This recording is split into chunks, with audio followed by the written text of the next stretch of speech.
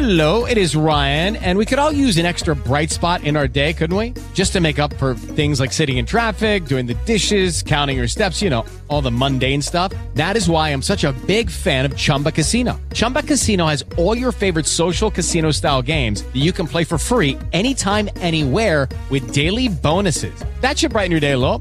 Actually, a lot. So sign up now at ChumbaCasino.com. That's ChumbaCasino.com. No purchase necessary. VGW Group. Void where prohibited by law. See terms and conditions. 18+. Hey guys, it is Ryan. I'm not sure if you know this about me, but I'm a bit of a fun fanatic when I can. I like to work, but I like fun too. It's a thing. And now the truth is out there. I can tell you about my favorite place to have fun. Chumba Casino. They have hundreds of social casino style games to choose from with new games released each week. You can play for free anytime, anywhere. And each day brings a new chance to collect daily bonuses. So join me in the fun. Sign up now at ChumbaCasino.com. No purchase necessary. VGW Group. Void where prohibited by law. See terms and conditions. 18+.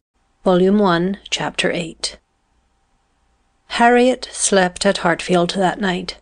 For some weeks past she had been spending more than half her time there, and gradually getting to have a bedroom appropriated to herself, and Emma judged it best, in every respect, safest and kindest, to keep her with them as much as possible just at present. She was obliged to go the next morning for an hour or two to Mrs. Goddard's, but it was then to be settled that she should return to Hartfield to make a regular visit of some days.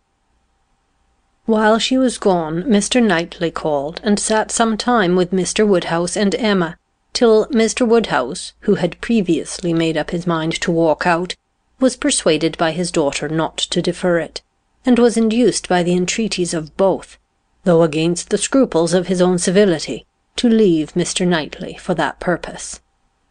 Mr. Knightley, who had nothing of ceremony about him, was offering by his short decided answers an amusing contrast to the protracted apologies and civil hesitations of the other. "Well, I believe, if you will excuse me, Mr. Knightley, if you will not consider me as doing a very rude thing, I shall take Emma's advice and go out for a quarter of an hour. As the sun is out, I believe I had better take my 3 turns while I can. I treat you without ceremony, Mr. Knightley. We invalids think we are privileged people." "My dear sir, do not make a stranger of me." "I leave an excellent substitute in my daughter.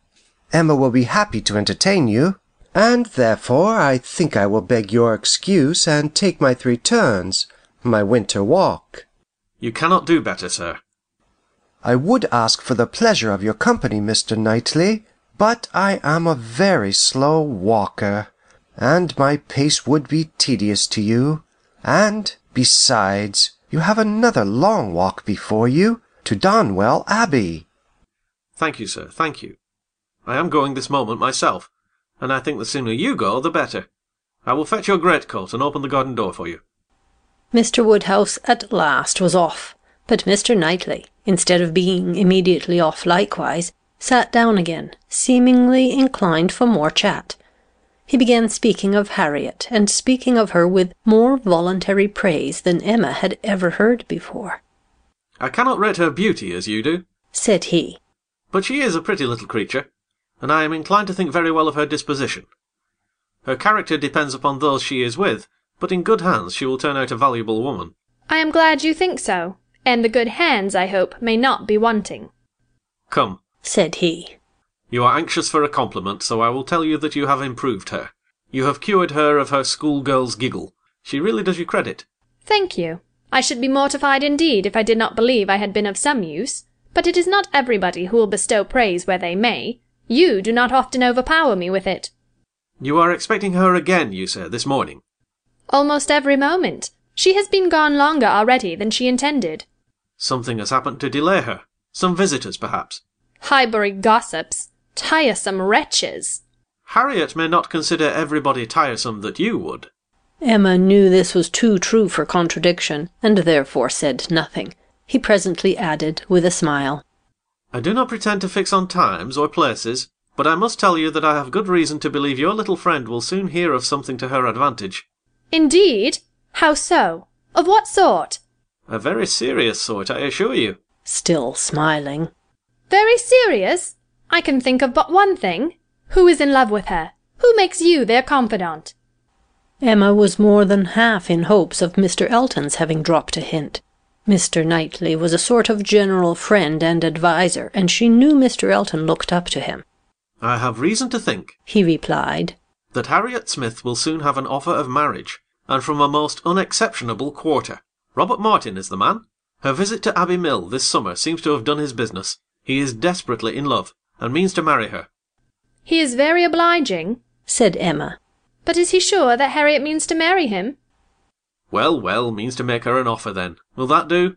He came to the Abbey 2 evenings ago, on purpose to consult me about it. He knows I have a thorough regard for him and all his family, and, I believe, considers me as one of his best friends. He came to ask me whether I thought it would be imprudent in him to settle so early, whether I thought her too young. In short, whether I approved his choice altogether, having some apprehension perhaps of her being considered, especially since you're making so much of her, as in a line of society above him. I was very much pleased with all that he said. I never hear better sense from anyone than Robert Martin. He always speaks to the purpose, open, straightforward, and very well judging. He told me everything, his circumstances and plans, and what they all proposed doing in the event of his marriage. He is an excellent young man, both as son and brother. I had no hesitation in advising him to marry. He proved to me that he could afford it, and that being the case, I was convinced he could not do better. I praised the fair lady, too, and altogether sent him away very happy. If he had never esteemed my opinion before, he would have thought highly of me then, and I dare say left the house thinking me the best friend and counsellor man ever had. This happened the night before last. Now, as we may fairly suppose, he would not allow much time to pass before he spoke to the lady, and as he does not appear to have spoken yesterday, it is not unlikely that he should be at Mrs. Goddard's to-day, and she may be detained by a visitor without thinking him at all a tiresome wretch. Pray, Mr. Knightley, said Emma, who had been smiling to herself through a great part of this speech. How do you know that Mr. Martin did not speak yesterday? Certainly, replied he, surprised.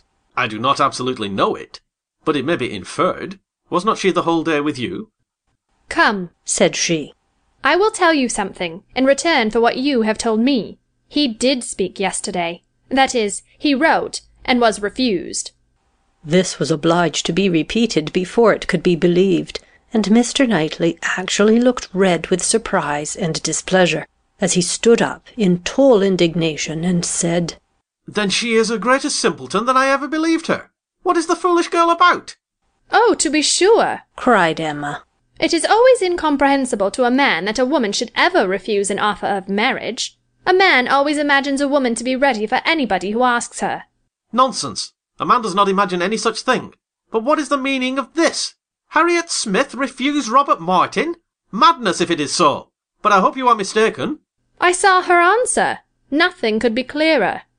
You saw her answer? You wrote her answer too. Emma, this is your doing. You persuaded her to refuse him. And if I did, which, however, I am far from allowing, I should not feel that I had done wrong. Mr. Martin is a very respectable young man, but I cannot admit him to be Harriet's equal, and am rather surprised indeed that he should have ventured to address her. By your account, he does seem to have had some scruples. It is a pity that they were ever got over. Not Harriet's equal! Exclaimed Mr. Knightley loudly and warmly, and with calmer asperity added a few moments afterwards, No, he is not her equal indeed, for he is as much her superior in sense as in situation. Emma, your infatuation about that girl blinds you. What are Harriet Smith's claims, either of birth, nature, or education, to any connection higher than Robert Martin? She is the natural daughter of nobody knows whom, with probably no settled provision at all, and certainly no respectable relations. She is known only as parlour boarder at a common school. She is not a sensible girl, nor a girl of any information. She has been taught nothing useful, and is too young and too simple to have acquired anything herself.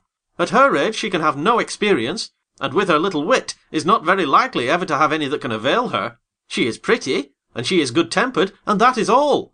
My only scruple in advising the match was on his account, as being beneath his deserts, and a bad connection for him.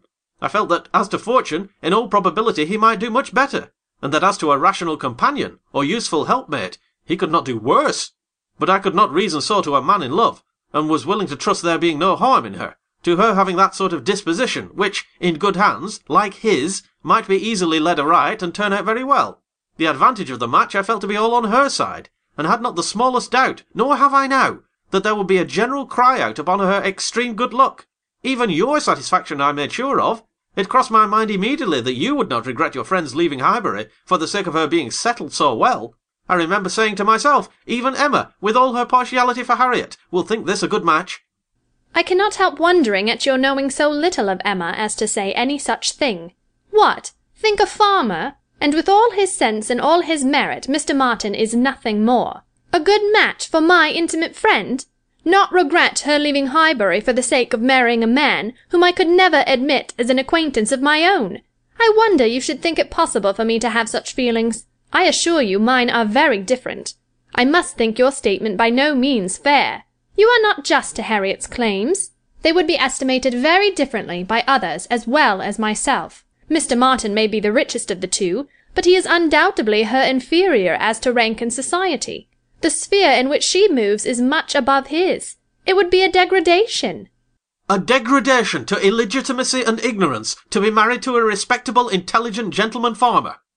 As to the circumstances of her birth, though in a legal sense she may be called nobody, it will not hold in common sense. She is not to pay for the offence of others, by being held below the level of those with whom she's brought up. There can scarcely be a doubt that her father is a gentleman, and a gentleman of fortune. Her allowance is very liberal. Nothing has ever been grudged for her improvement or comfort. That she is a gentleman's daughter is indubitable to me. That she associates with gentlemen's daughters, no one, I apprehend, will deny. She is superior to Mr. Robert Martin. Whoever might be her parents, said Mr. Knightley. Whoever may have had the charge of her, it does not appear to have been any part of their plan to introduce her into what you would call good society. After receiving a very indifferent education, she is left in Mrs. Goddard's hands to shift as she can, to move, in short, in Mrs. Goddard's line, to have Mrs. Goddard's acquaintance. Her friends evidently thought this good enough for her, and it was good enough. She desired nothing better herself. Till you chose to turn her into a friend, her mind had no distaste for her own set, nor any ambition beyond it. She was as happy as possible with the Martins in the summer. She had no sense of superiority then. If she has it now, you have given it. You have been no friend to Harriet Smith, Emma. Robert Martin would never have proceeded so far if he had not felt persuaded of her not being disinclined to him. I know him well. He has too much real feeling to address any woman on the haphazard of selfish passion. And as to conceit, he is the farthest from it of any man I know. Depend upon it, he had encouragement. It was most convenient to Emma not to make a direct reply to this assertion. She chose rather to take up her own line of the subject again. You are a very warm friend to Mr. Martin, but, as I said before, are unjust to Harriet. Harriet's claims to marry well are not so contemptible as you represent them. She is not a clever girl, but she has better sense than you are aware of, and does not deserve to have her understanding spoken of so slightingly. Waiving that point, however, and supposing her to be, as you describe her, only pretty and good-natured, let me tell you, that in the degree she possesses them, they are not trivial recommendations to the world in general, for she is, in fact, a beautiful girl, and must be thought so by 99 people out of 100, until it appears that men are much more philosophic on the subject of beauty than they are generally supposed, till they do fall in love with well-informed minds instead of handsome faces. A girl with such loveliness as Harriet has a certainty of being admired and sought after, of having the power of choosing from among many, consequently a claim to be nice. Her good nature, too, is not so very slight a claim, comprehending, as it does, real, thorough sweetness of temper and manner, a very humble opinion of herself, and a great readiness to be pleased with other people. I am very much mistaken if your sex in general would not think such beauty and such temper the highest claims a woman could possess. Upon my word, Emma, to hear you abusing the reason you have is almost enough to make me think so too. Better be without sense than misapply it as you do. To be sure, cried she playfully. I know that is the feeling of you all. I know that such a girl as Harriet is exactly what every man delights in, what at once bewitches his senses and satisfies his judgment. Oh, Harriet may pick and choose. Were you yourself ever to marry, she is the very woman for you. And is she, at 17, just entering into life, just beginning to be known, to be wondered at because she does not accept the first offer she receives? No! Pray let her have time to look about her. I have always thought it a very foolish intimacy, said Mr. Knightley presently. though I have kept my thoughts to myself. but I now perceive that it will be a very unfortunate one for Harriet. You will puff her up with such ideas of her own beauty, and of what she has a claim to, that in a little while nobody within her reach will be good enough for her. Vanity, working on a weak head, produces every sort of mischief. Nothing so easy as for a young lady to raise her expectations too high. Miss Harriet Smith may not find offers of marriage flow in so fast, though she is a very pretty girl. Men of sense, whatever you may choose to say, do not want silly wives. Men of family would not be very fond of connecting themselves with a girl of such obscurity, and most prudent men would be afraid of the inconvenience and disgrace they might be involved in, when the mystery of her parentage came to be revealed. Let her marry Robert Martin, and she is safe, respectable, and happy for ever. But if you encourage her to expect to marry greatly, and teach her to be satisfied with nothing less than a man of consequence and large fortune, she may be a parlour boarder at Mrs. Goddard's all the rest of her life, or at least, for Harriet Smith is a girl who will marry somebody or other, till she grow desperate, and is glad to catch at the old writing-master's son. We think so very differently on this point, Mr. Knightley, that there can be no use in canvassing it. We shall only be making each other more angry. But as to my letting her marry Robert Martin, it is impossible. She has refused him, and so decidedly, I think, as must prevent any second application. She must abide by the evil of having refused him, whatever it may be, and as to the refusal itself, I will not pretend to say that I might not influence her a little, but I assure you there was very little for me or for anybody to do. His appearance is so much against him, and his manner so bad, that if she ever were disposed to favour him, she is not now. I can imagine that before she had seen anybody superior, she might tolerate him.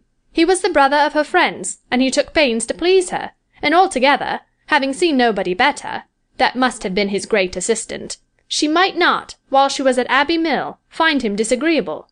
But the case is altered now. She knows now what gentlemen are, and nothing but a gentleman in education and manner has any chance with Harriet. Nonsense, errant nonsense, as ever was talked, cried Mr. Knightley. Robert Martin's manners have sense, sincerity, and good humour to recommend them, and his mind has more true gentility than Harriet Smith could understand. Emma made no answer, and tried to look cheerfully unconcerned, but was really feeling uncomfortable, and wanting him very much to be gone. She did not repent what she had done. She still thought herself a better judge of such a point of female right and refinement than he could be, but yet she had a sort of habitual respect for his judgment in general, which made her dislike having it so loudly against her, and to have him sitting just opposite to her in angry state was very disagreeable. Some minutes passed in this unpleasant silence, with only one attempt on Emma's side to talk of the weather, but he made no answer. He was thinking. The result of his thoughts appeared at last in these words. Robert Martin has no great loss, if he can but think so, and I hope it will not be long before he does. Your views for Harriet are best known to yourself, but as you make no secret of your love of matchmaking, it is fair to suppose that views and plans and projects you have, and as a friend, I shall just hint to you that if Elton is the man, I think it will be all labour in vain. Emma laughed and disclaimed. He continued, Depend upon it, Elton will not do. Elton is a very good sort of man, and a very respectable vicar of Highbury, but not at all likely to make an imprudent match. He knows the value of a good income as well as anybody. Elton may talk sentimentally, but he will act rationally. He is as well acquainted with his own claims as you can be with Harriet's. He knows that he is a very handsome young man, and a great favourite wherever he goes. And from his general way of talking in unreserved moments, when there are only men present, I am convinced that he does not mean to throw himself away. I have heard him speak with great animation of a large family of young ladies that his sisters are intimate with, who have all £20,000 apiece.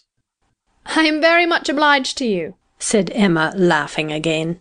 If I had set my heart on Mr. Elton's marrying Harriet, it would have been very kind to open my eyes. But at present I only want to keep Harriet to myself. I have done with matchmaking indeed. I could never hope to equal my own doings at Randalls. I shall leave off while I am well. Good morning to you, said he, rising and walking off abruptly. He was very much vexed. He felt the disappointment of the young man, and was mortified to have been the means of promoting it by the sanction he had given. And the part which he was persuaded Emma had taken in the affair was provoking him exceedingly. Emma remained in a state of vexation too, but there was more indistinctness in the causes of hers than in his. She did not always feel so absolutely satisfied with herself, so entirely convinced that her opinions were right and her adversaries wrong as Mr. Knightley. He walked off in more complete self-approbation than he left for her. She was not so materially cast down, however, but that a little time and the return of Harriet were very adequate restoratives. Harriet's staying away so long was beginning to make her uneasy. The possibility of the young man's coming to Mrs. Goddard's that morning and meeting with Harriet and pleading his own cause gave alarming ideas. The dread of such a failure, after all, became the prominent uneasiness, and when Harriet appeared, and in very good spirits, and without having any such reason to give for her long absence, she felt a satisfaction which settled her with her own mind, and convinced her that, let Mr. Knightley think or say what he would, she had done nothing which woman's friendship and woman's feelings would not justify. He had frightened her a little about Mr. Elton, but when she considered that Mr. Knightley could not have observed him as she had done, neither with the interest nor, she must be allowed to tell herself, in spite of Mr. Knightley's pretensions, with the skill of such an observer on such a question as herself, that he had spoken it hastily and in anger, she was able to believe that he had rather said what he wished resentfully to be true than what he knew anything about. He certainly might have heard Mr. Elton speak with more unreserve than she had ever done, and Mr. Elton might not be of an imprudent, inconsiderate disposition as to money matters. He might naturally be rather attentive than otherwise to them. But then Mr. Knightley did not make due allowance for the influence of a strong passion at war with all interested motives. Mr. Knightley saw no such passion, and of course thought nothing of its effects, but she saw too much of it to feel a doubt of its overcoming any hesitations that a reasonable prudence might originally suggest, and more than a reasonable, becoming degree of prudence she was very sure did not belong to Mr. Elton. Harriet's cheerful look and manner established hers. She came back, not to think of Mr. Martin, but to talk of Mr. Elton. Miss Nash had been telling her something, which she repeated immediately with great delight. Mr. Perry had been to Mrs. Goddard's to attend a sick child, and Miss Nash had seen him, and he had told Miss Nash that, as he was coming back yesterday from Clayton Park, he had met Mr. Elton, and found to his great surprise that Mr. Elton was actually on his road to London, and not meaning to return till the morrow, though it was the whist club night, which he had been never known to miss before, and Mr. Perry had remonstrated with him about it, and told him how shabby it was in him, their best player, to absent himself, and tried very much to persuade him to put off his journey only one day, but it would not do. Mr. Elton had been determined to go on, and had said in a very particular way indeed, that he was going on business which he would not put off for any inducement in the world, and something about a very enviable commission, and being the bearer of something exceedingly precious. Mr. Perry could not quite understand him, but he was very sure there must be a lady in the case, and he told him so, and Mr. Elton only looked very conscious and smiling, and rode off in great spirits. Miss Nash had told her all this, and had talked a great deal more about Mr. Elton, and said, looking so very significantly at her, that she did not pretend to understand what his business might be, but she only knew that any woman whom Mr. Elton could prefer, she should think the luckiest woman in the world, for beyond a doubt Mr. Elton had not his equal for beauty or agreeableness. End of Volume 1, Chapter 8. Experience the best in relaxation and entertainment with Sol Good streaming at solgood.org. Our extensive library features hundreds of audiobooks, thousands of short stories, original podcasts, and popular sounds for sleep, meditation, and relaxation, all ad-free. Whether you want to escape into a good book or fall asleep to your favorite ambient sound, we have something for everyone. Go to solgood.org to start streaming and discover your new go-to for entertainment and relaxation. That's solgood.org. Experience the best in relaxation and entertainment with Sol Good streaming at solgood.org. Our extensive library features hundreds of audiobooks, thousands of short stories, original podcasts, and popular sounds for sleep, meditation, and relaxation, all ad-free. Whether you want to escape into a good book or fall asleep to your favorite ambient sound, we have something for everyone. Go to solgood.org to start streaming and discover your new go-to for entertainment and relaxation. That's solgood.org.